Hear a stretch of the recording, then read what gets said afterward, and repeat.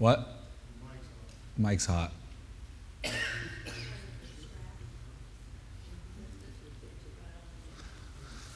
All right, we're going to go ahead and get started. Tonight we are in Proverbs. We're talking about Proverbs to live by tonight. But before we get started, just trying to get any prayer requests that we might not have in front of us right now, or anything new that we need to be praying for.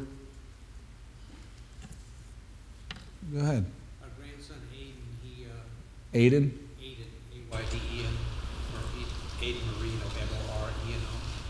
He did a wise teenage thing.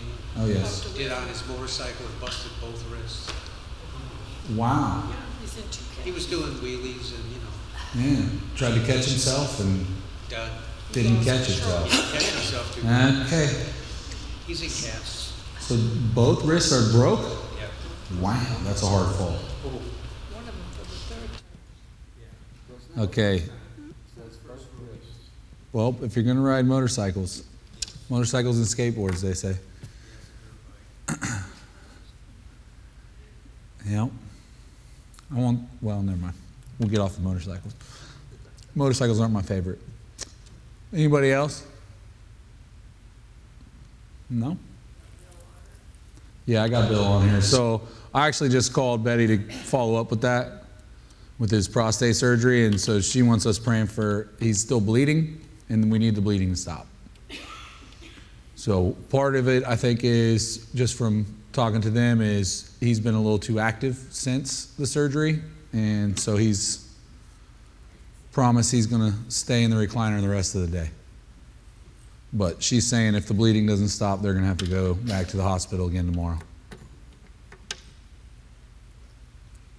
And Brenda Scott's in the ER. Is anybody got any follow-up on that? Did she come home? She's in the hospital in Orlando. Do you know which one? Advent?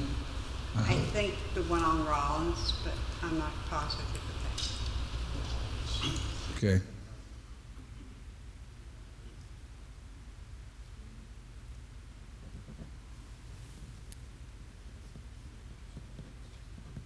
Anybody else? Of course, we're going to be praying for Leah, Mitzi, Amy. I also have a follow-up with Larry Morris that was given to me by Paul. It says he has been diagnosed with early stage congestive heart failure, but he is on new meds and they're helping with his breathing. So, anybody else? Anything else? All right, let's go ahead and pray then.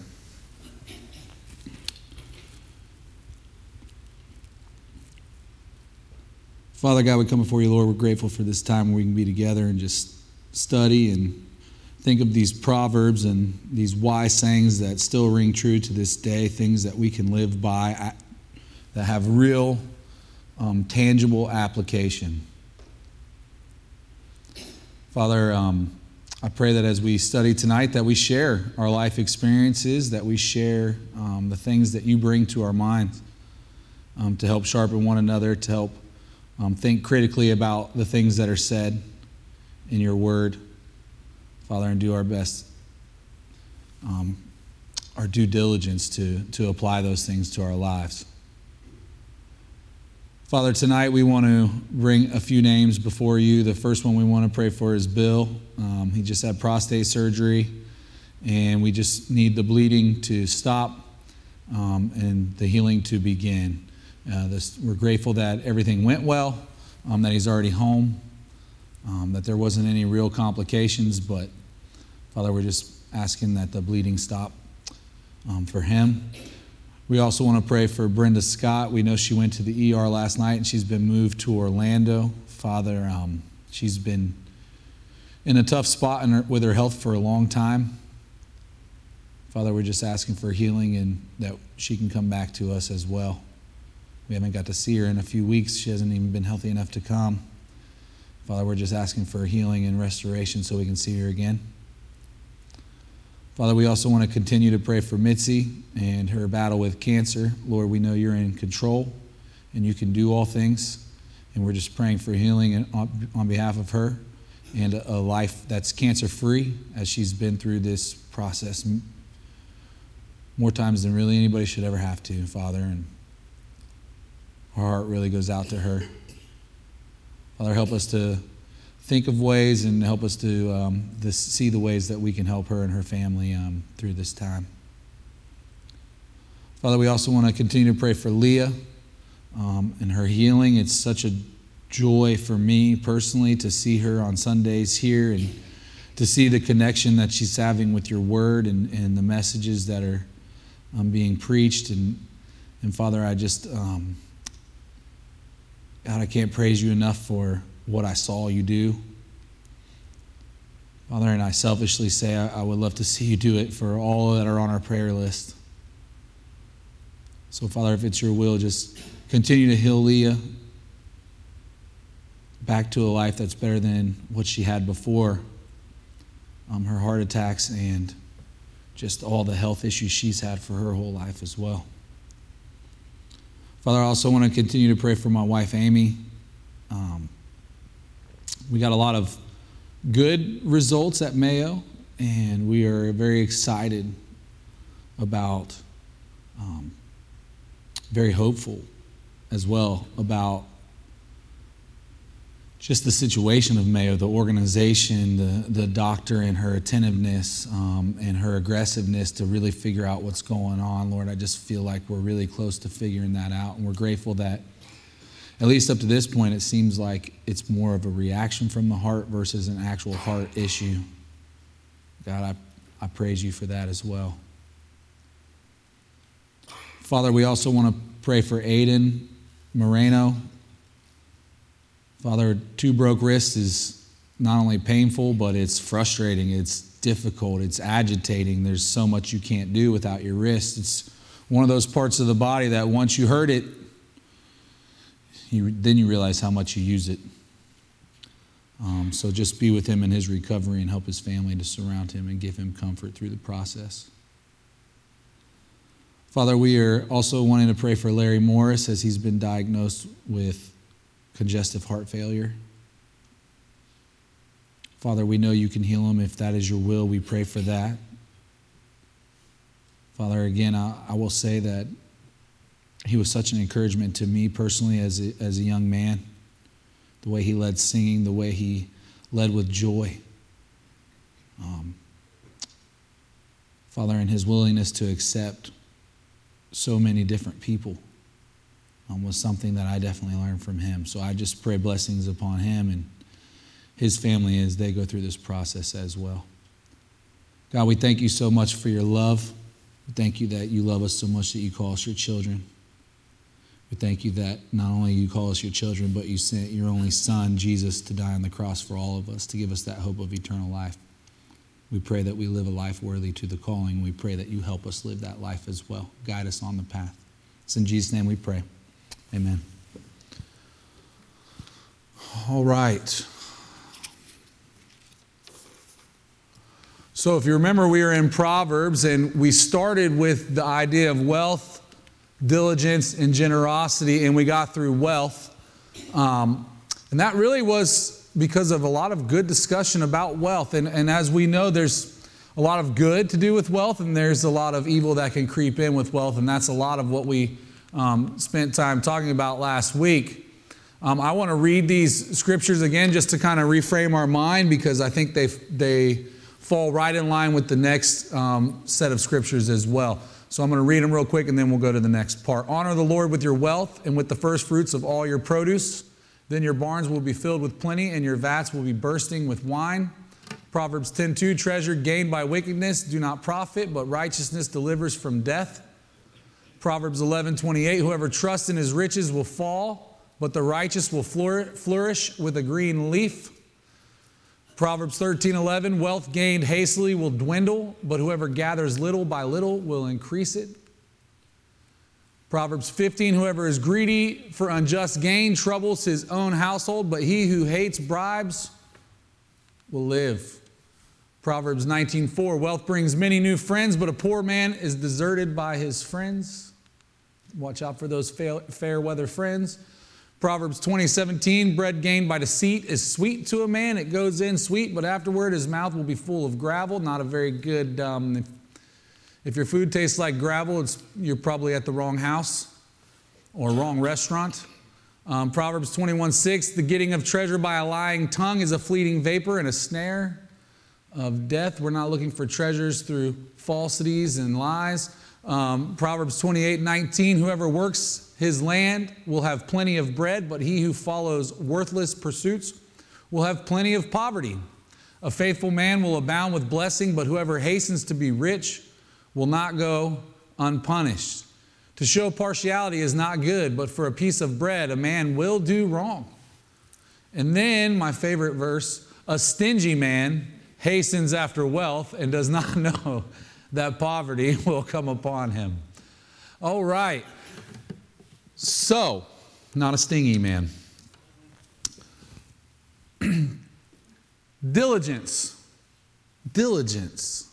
When you hear the word diligence, what do you think of? I got a few Proverbs. I think these are more, most of them you'll have already heard of before.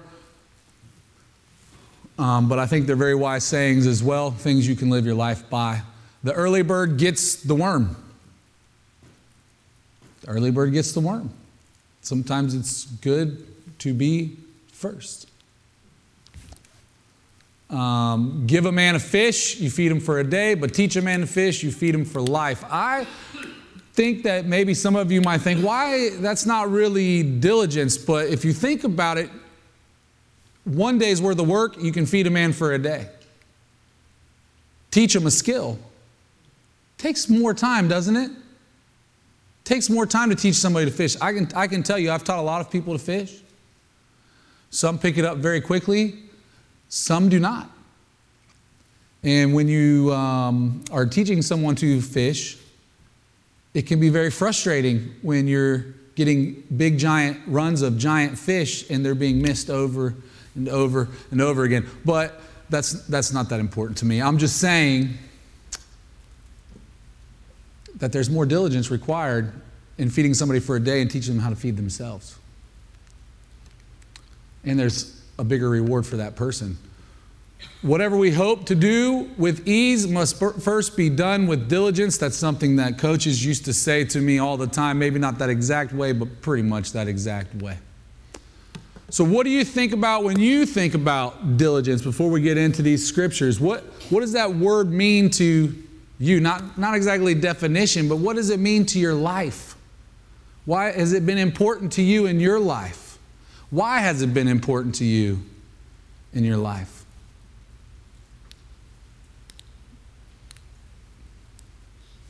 Go ahead, Chuck. It makes it where the work that you do isn't sloppy. True. It's neat. It's done well, as opposed to just get it done so you can go on to something else. Yeah.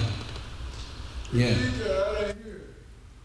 He says that it makes it to where your work is neat and not sloppy. And when you're done and you can move on to something else versus having to return to it. That's pretty much what he said. Did you hear that? I heard you. Okay. I'll just make sure. He was being diligent. Okay, here we go. First verse. Yeah, I'll tell you one of the most frustrating things for me, and just from what you said, Chuck, when we moved into our new home, you get a new home, you want things to be right. And unfortunately, the time that we bought and that was being built and everything else, people were not working and people were being filled with new jobs and doing things for the first time and yada, yada, yada. And so needless to say, we got into our house and, there was grout stains everywhere on the tile, everywhere. Like big, huge stains where they just didn't clean the grout. Now, I don't know about you, but that bothered me. My family does flooring. That bothered me. And the reality was that whatever happened at the time, they didn't do their diligence to get the floor clean. So guess what? They had to come back. And when they came back, it was a lot harder than taking a sponge and wiping until it's gone. It reminds me of my children.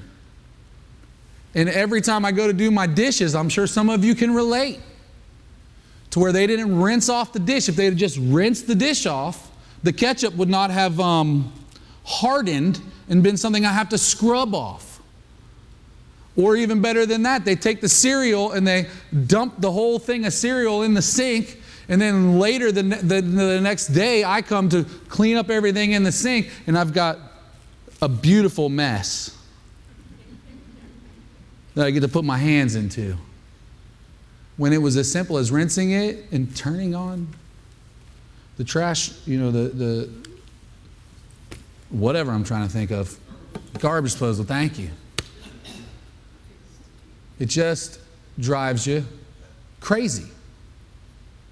And all it takes is a little bit of diligence. That's all it takes.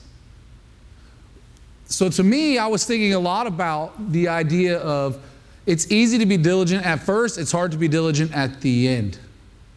And I don't know if you've ever done a big project where you have to start from the ground up, but as you start the project, you have a lot of exuberance. You're excited about the project. You're excited to get things going. As the project weighs on, you get excited to finish.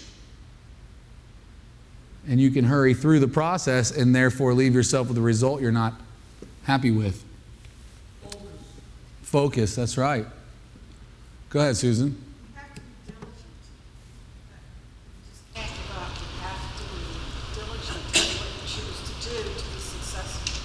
Yeah. Man, somebody just said something recently about the AC making it hard to hear. I'm going to have to second that. I'm having a little bit. Y'all got to speak up a little bit for me because when that AC's kicking, I can't hear y'all very well. It feels great, though, for the record. I mean, I'm not complaining. I'm just saying. Go ahead, Bertha. I don't have it on here now. I mean, I know it means consistency. It means fervor. Yeah, dogged would be another good synonym word. Like refusing to give up. Refusing to be done until the job is actually done. Persistent. I was thinking faithful. Faithful would be a good way to apply diligence. Showing care and conscientiousness. What were you going to say, William? Determined. That's another good word for it. Yeah, I think it's an important thing, and I think it's honestly a lost art. Go ahead, Mike. I can read it. The Webster. Yeah, whatever. Believe it or not. Dictionary's dictionary. Steady. So they start changing all the words. But anyway. Steady, earnest, and energetic effort, devoted and painstaking work, and application to accomplish an undertaking. Yeah, so I like earnest. I like painstaking. The word that was coming to my head was tedious. It's usually the tedious things that we need to be diligent on, that we don't want to be diligent on. Paul? James 1 says, be a doer, not just a hearer. Say that again, louder for me. Be a doer, yes. not just a hearer. Yes, that's right. You got to be diligent, Carl. I'm not a historian, but I think the word rich here in the history of the church just means being able to pay your bills, feed your kids, have a little fun, and maybe save a little bit. But I think that's the definition of rich. And I talked about that last week too. Yeah, so if we only equate wealth to money, then we're missing the concept of Scripture for sure when it comes to wealth. Money is a piece of wealth, but it's probably one of the smaller pieces of wealth, according to Scripture, or in the context of Scripture. All right, let's read this first verse and we'll get into this idea of diligence. A slack hand causes poverty, but the hand of the diligent makes rich. He who gathers in summer is a prudent son, but he who sleeps in the harvest is a son who brings shame. Any farmers? Any farmers want to explain the scripture to me?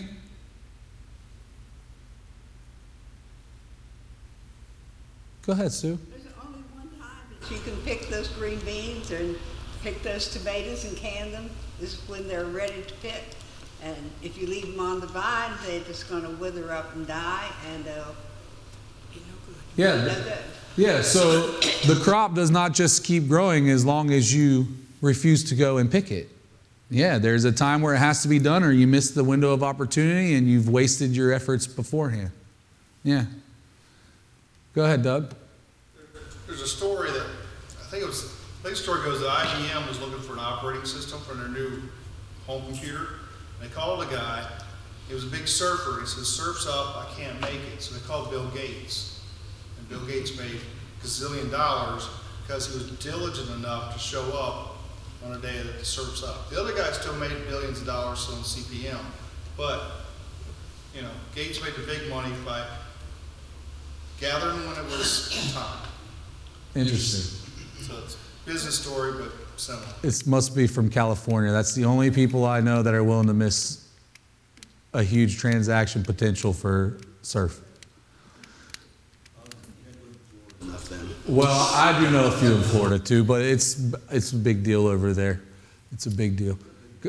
Well, I'm not saying it's not. I know Kelly Slater. No, I got it. I got you. Go ahead, Chuck. Well, you were talking about farmers, and the whole reason why our school system was set up to have the summer off is so many hands would be used to harvest the crops when they were ready in the summer. Yeah. The kids, everybody was involved with harvesting the crop to get it in before it rots. Yeah. The poverty there, the slack hand makes poverty, but the hand of the diligent makes rich. Who wants to be around somebody who's basically doesn't want to do any work, looks for every way to get out of the work? Nobody wants to be around a person like that. Yeah. Because they're just, wherever they are, say, well, I'll help. And they come out and all they do is they eat your food, and they make a mess of whatever they're working on. Man, you're bringing some stuff to life for me that I can't talk about, but I totally understand what you're saying. Yeah. They really, a slack hand, when you're on a job site, a slack hand is a waste of money. And before long, won't have a job at all, which will lead you to poverty. Yeah, simple rules. I was thinking just about the time I spent in West Virginia, and we always did hay at a certain time, and the whole church would come and help. It was an elder and his wife. They did all the hay for everybody's animals in the church. And so everybody came and helped, and because of that, everybody had hay. But if you didn't come and help, you could get the hay, but you had to pay for it.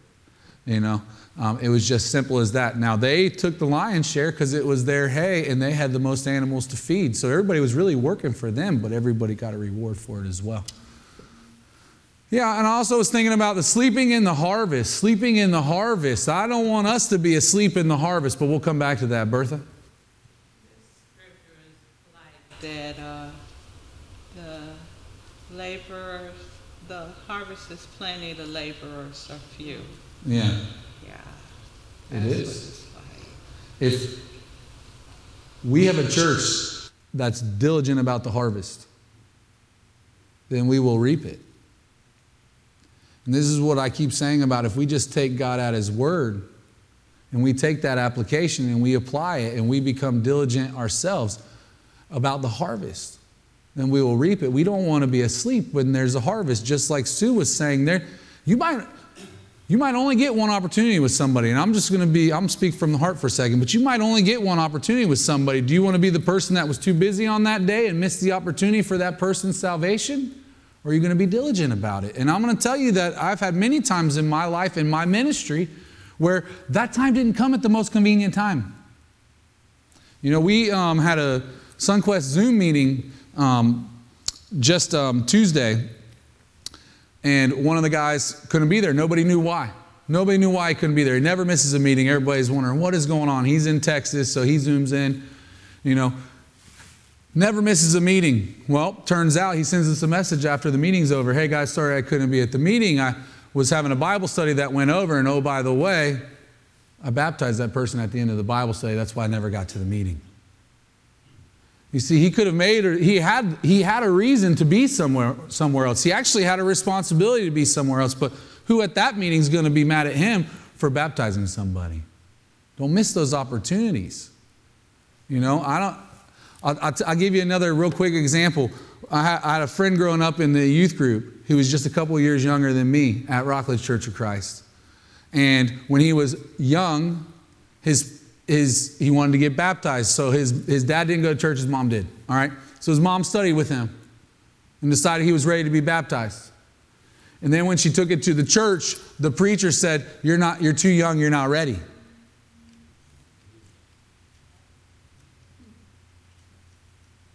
And you know, he was 26 before he got baptized. And it was a fight to get him back to that place. Because when he felt at least like he was ready to do it, somebody told him he wasn't ready.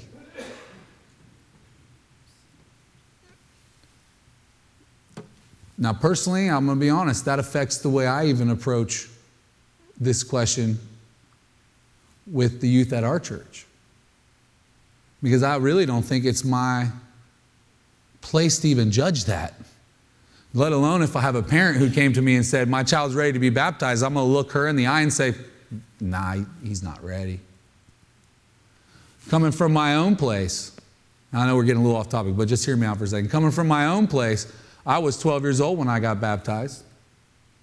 And I know in my heart of hearts I got baptized because I got tired of the communion passing me by. I got tired of watching everybody eat the bread and everybody drink the cup and not me, not me, not me. Why not me?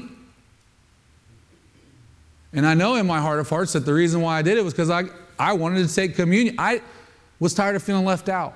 I didn't do it to die to my sin. I didn't do it to partake in the death, burial, and resurrection of Jesus. I did not do it to make changes in my life starting that day to closer follow God. I did it because I felt like it was the way I got into the church, if you will. I was a full member then, and I missed that personal connection. So I did it again when I was 16 years old on my own free will. And we can sit here and judge which one really mattered, which one mattered. Does it matter? I'll tell you right now, I think the one at 16 is the one that mattered for me. It's where actual change happened in my life, and I knew what I was doing when I did it. But I could only imagine if when I was 12, my dad looked me in the eyes, or better yet, me and my dad studied at the kitchen table like we did, and then I went back into the church and the preacher said, Matt, you're a little immature. I'm not ready for that to happen in my church. So be diligent in those opportunities. I know we just went a little out there, but be diligent in those opportunities. The harvest doesn't just come every single day for every single person. And sometimes when that person's in need and we rally around them at the right time, we'll get a result that if we are not diligent, we won't. We won't. The moment will pass you by. I think that was from my best friend's wedding. But anyway, anybody else want to say anything about that before we move on to the next scripture? Anybody know that reference I just made? Nobody? Yeah.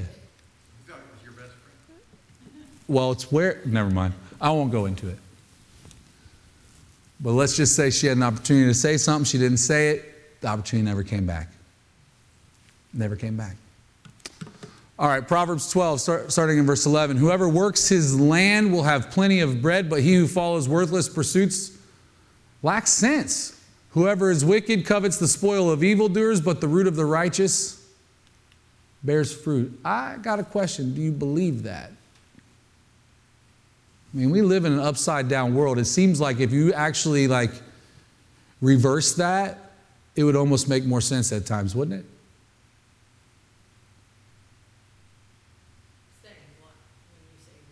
Saying a lot of times it seems like the people who are doing wrong and leading people the wrong way are the people who are becoming wealthy, having plenty.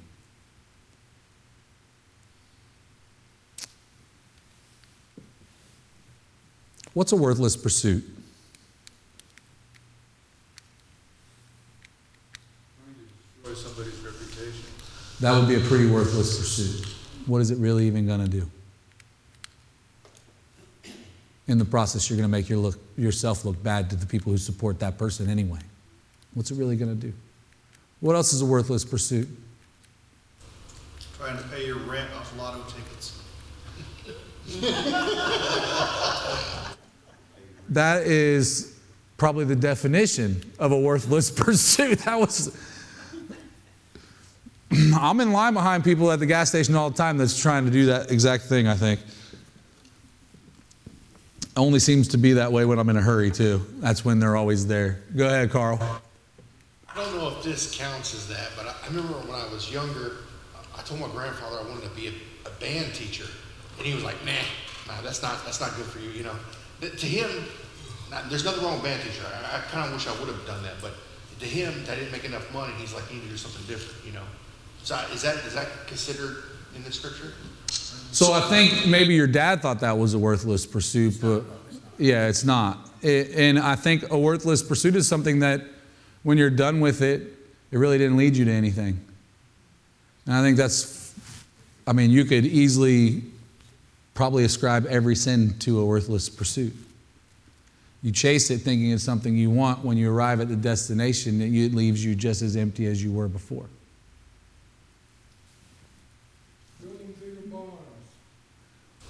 To store your goods so that you can retire. Okay. And then that is a worthless pursuit because? Because you don't have control over your soul. You didn't prepare for it. Oh, you're using scripture right now. I see how you're tricking me. All right. Yeah, I think focusing too much on wealth in general is a worthless pursuit, and I think that's what you're trying to say, right? Okay. Chuck? Salvation by what you do. Oh, you want to go there. It's true, though. We're not following God because we're trying to earn heaven. Heaven's a gift. But there's a lot of people in the church that are trying to earn it. And that can get us to a very dangerous judgmental place if we're being honest. Anybody else? The root of righteousness bears fruit. I want to go to that from a spiritual concept, not a physical concept. I don't know about you, but when you originally read it, just like the first verse here, you're thinking physical, at least to me. I want to go to it from a spiritual concept. How does righteousness bear fruit? How does your good behavior and your righteousness is godliness. How does your good behavior, your righteousness, your discipline, your diligence, how does it bear fruit? Have you ever had it bear fruit in your life? What you're doing and implement or whatever, they follow after you. What you've done, they realize that they can do it. Yeah. I didn't understand what you said before you started this. You said something. It wasn't on this. I don't see. I don't know.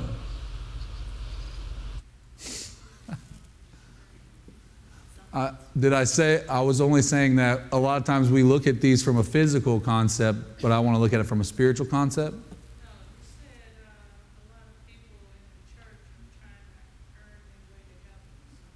Yeah, there's a lot of people in church trying to earn their way to heaven, yeah.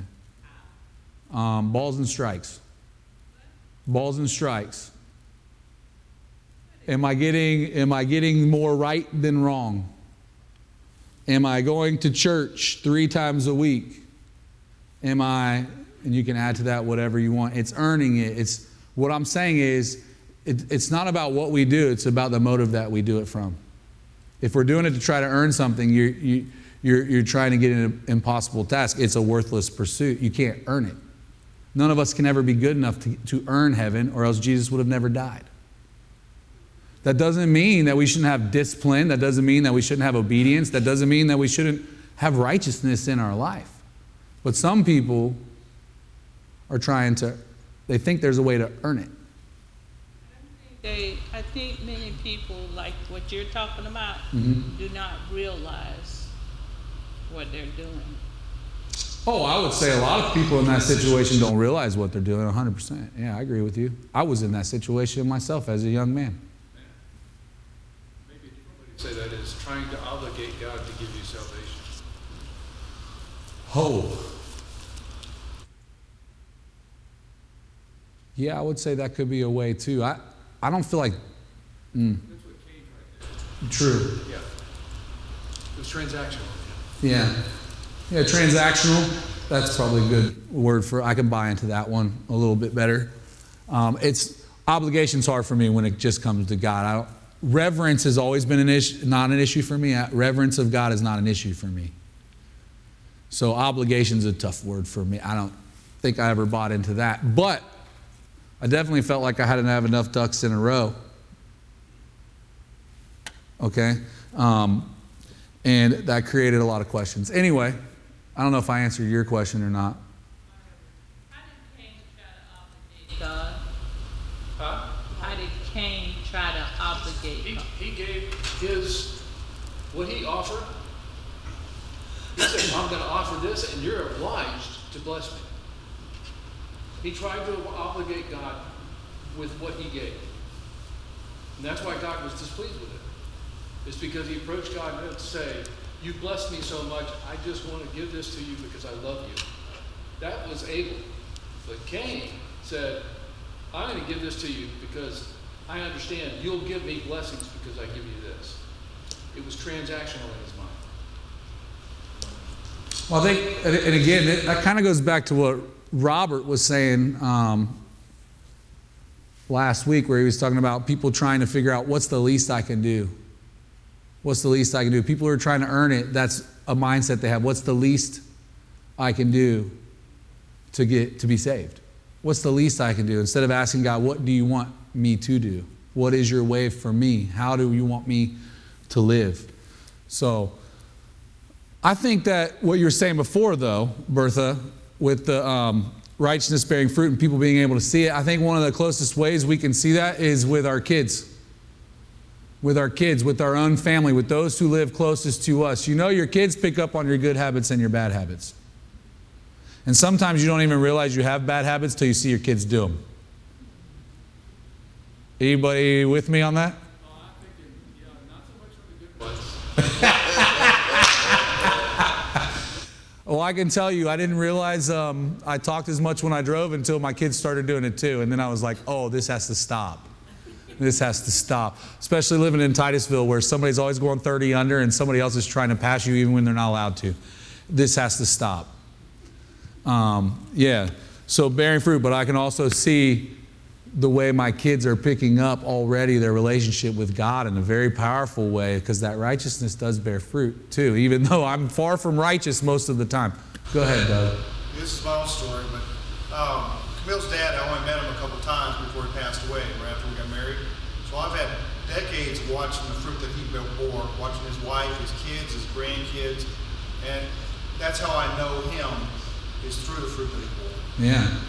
Yeah. Paul. In Philippians 3, Paul talked about righteousness based on being able to check all the boxes. Yeah. I was this, I was that, I was this, I did that. And then at the end he says, no, it's not about that, it's about my faith in Christ, his righteousness. That's right. Nothing I've did. Right. And that, again, Bertha, I think where you're hung up maybe is nobody's saying that that's an excuse to live however you want. What we're saying is there's a motivation, there's a different motivation when you're doing out of love, right? Out of reverence, out of obedience, out of true obedience. It's different. It's no different than your child who does what you're telling them to do because they know there's a punishment if they don't do it, versus when they do it because they love you, they respect you, and they want to fulfill what you've asked them to do. There's a huge difference. You know what I'm talking about. When I tell Nathan, hey, Nathan, it's time to make your lunch tonight for, after dinner. He's ready for bed. They're playing video games, vegging out. They don't want to do another thing. Sometimes it comes out of love. And it's like, sure, Dad, I will do that. No problem. And it's like, this house should be every night. And then sometimes it's like, oh, man, really? I got to do that right now? I mean, I guess I will. And it usually follows with, get up there and do that before you get something. And then he runs as fast as he does what he does out of his heart, out of the goodness of his heart. But there's two different motivations there. I think that's kind of what we're talking about. And I will tell you this too, in my opinion. when it's coming from a place of love, when you're following God from a place of love, from real reverence, that's going to bear a lot more fruit than when you're just trying to check a box to get yourself into heaven.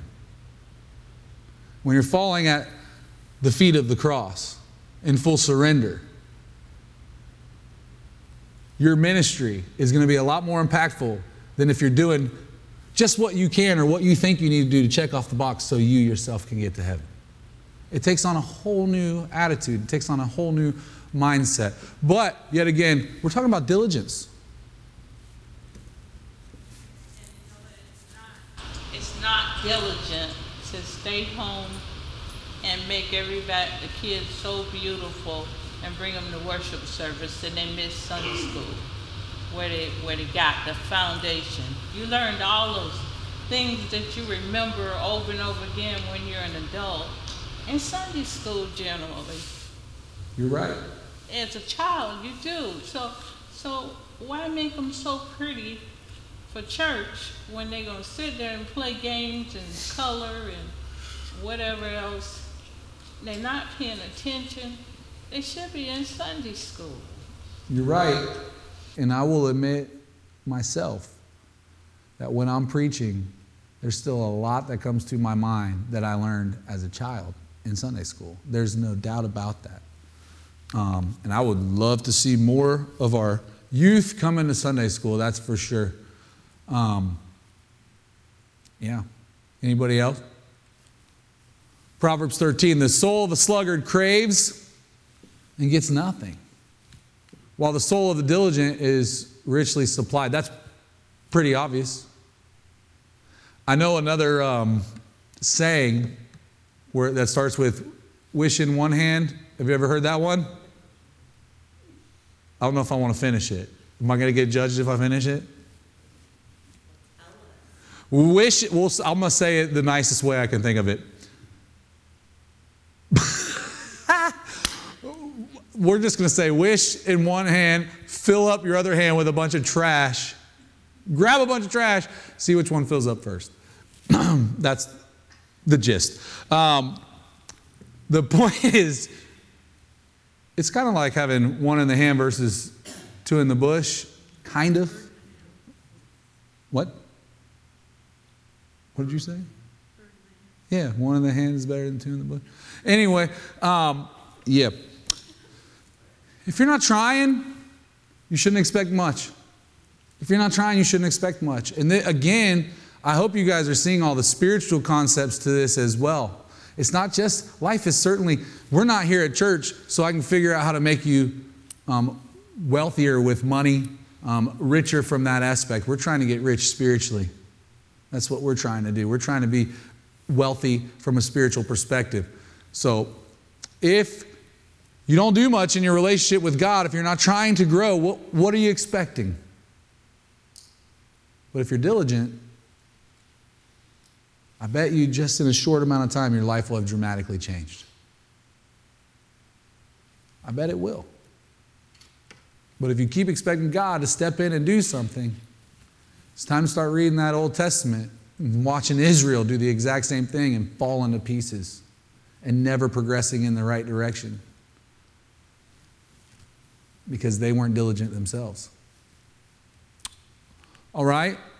How about Proverbs 19:15? Slothfulness cast into a deep sleep, and an idle person will suffer hunger. What do you think that means? Slothfulness will cast into a deep sleep. Laziness. Be a coma. It could be a coma. It could be.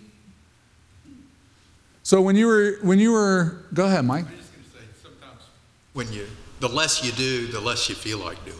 Oh, that's exactly where I was going. Yeah. You can always tell, especially when children first go to work, right? I've taken many children with me to do service projects and things like that. I can always tell whose parents actually make them do something at home versus whose don't. You can always tell that. And those things will ring true for their lives. And you know, your kids will scream like it's absolute punishment. It's actual character building When you're whining a little bit, usually that's because you're going through character building. That's what I like to tell my kids. If it's worth whining about, it's probably going to build character. And that's what I see. I see the more you get used to doing nothing, the more doing something feels like too much. In the same way, that can happen to us as a church. That can happen to us as individuals. Then all of a sudden we start doing a little and it just feels like too much.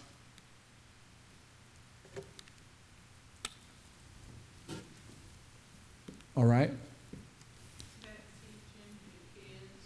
Even though they whine and cry and drag their foot and tell them, you're not coming in until you get done. That's all. So you might as well do it and get done. When they grow up, that's the way they turn around, just like you being a light teaching them. Turn around and they teach their own, so they're not slowful or sluggards or whatever. Yeah, sluggard. My sister told me, if I have to wash your dishes one more time, I'm going to beat you up. Because I sit there and I whine and I cry and say, Mama, I can't do it. I can't do it. And she said, Peggy, you do it. You do it for her. She can't. She's just a little girl. That girl took me around the corner and she said, if I have to do it one more time. And you know I had to try her. She beat me. You know what I notice is my youngest son Jacob so he's the baby, and all my whole family gives him the way out. Oh, it drives me nuts. He's already cute enough. They're just turning him into a bigger and bigger brat. That's how I feel about it, okay? And he will give you more effort to whine about what you asked him to do than the effort it will take to clean up. And I love when I show him that. I will let him whine and carry on. I will not help him. I will not save him from his trouble. I will not go in there. I have to fight Amy. I have to fight the boys. No, he's going to learn. And he will put in all this. I will come in. He'll be throwing such a big, he'll be sweating.